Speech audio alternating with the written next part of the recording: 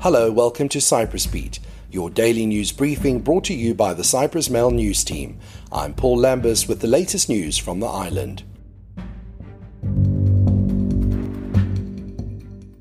The state must immediately install a centralized renewable energy storage system, Wind Energy Association Secretary Christos Tsingis said yesterday. Tsingis said it was unacceptable for the public to continue with residential photovoltaic installations when the energy produced by them ends up wasted due to state negligence. Tsingis' statements come on the heels of a fractious exchange between the transmission operators and the energy minister on Friday, where the former called for a halt to approval of new applications for residential PVs because of energy storage difficulties. Currently, residents of homes with PV installations are effectively forced to buy conventional energy from EAC after hours, which is nonsensical, Tsingis said. Technological advances in energy production and storage make investing in storage capacities the only logical way forward, he said, rubbishing suggestions that a centralized system was prohibitively expensive. Time has overtaken us, Tsingis said, and renewable energy storage is not a luxury but a crucial statewide infrastructure akin to airports and roads. Its provision cannot be left to private investors, he said, to indefinitely grapple and bid over, Game of Thrones style.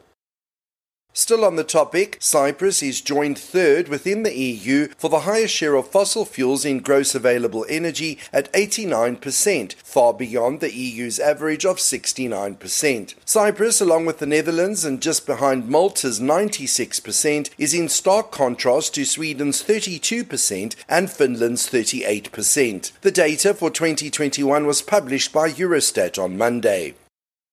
Interior Minister Nikos Nouris yesterday admitted mistakes in the management of the Citizenship by Investment scheme, but said that by late 2020, when the program was nixed, many flaws had been corrected compared to the situation at its inception in 2007. His remarks came during a Q&A session following a presentation to the media of the work of the Interior Ministry over the 2018 to 2023 period. Nouris himself took over as Interior Minister in December 2019. We have to say a mea culpa, the minister admitted, in relation to the now defunct passports program. Due diligence checks on applicants were particularly weak at the scheme's start, he said, but over time these got tightened up, particularly just before the scheme was terminated in 2020, soon after the Al Jazeera reveals. Had the checks been better than non-existent during the initial stages of the program, he said, then yes, we might have avoided many issues, but what happened, happened. The Foreign Ministry yesterday welcomed the decision to renew the mandate of the United Nations peacekeeping force in Cyprus for a whole year. It said the Security Council will continue to be updated semi-annually on both the good officers and the peace force through the United Nations Secretary-General's reports. But the United Nations peacekeeping force in Cyprus mandate will now be extended for a year until January the 31st, 2024.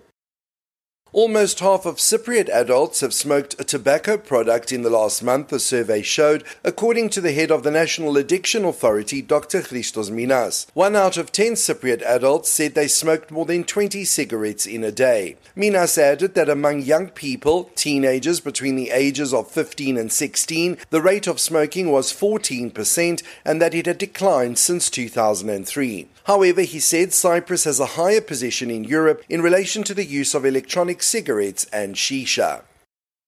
And finally, hundreds of animals are being poisoned on a daily basis, and the stray dog crisis is worse than ever, according to the Cyprus Society for the Prevention of Cruelty to Animals. Dula Boyagi, head of the CSPCA, warned that those responsible must get the situation under control, as it is harming society on multiple fronts. Malnourished and abused as they are, stray dogs are attacking mouflon, chickens, rabbits, sheep and even cats, while cases of rabies and the reappearance of echinococcus does not seem to worry the veterinary services and the relevant ministry, she said yesterday. Boyagi warned that all shelters are full, with stray dogs wandering through villages, cities, the buffer zone and the mountains. That's all for today. For the latest news, commentary and analysis, please visit www.cyprus-mail.com.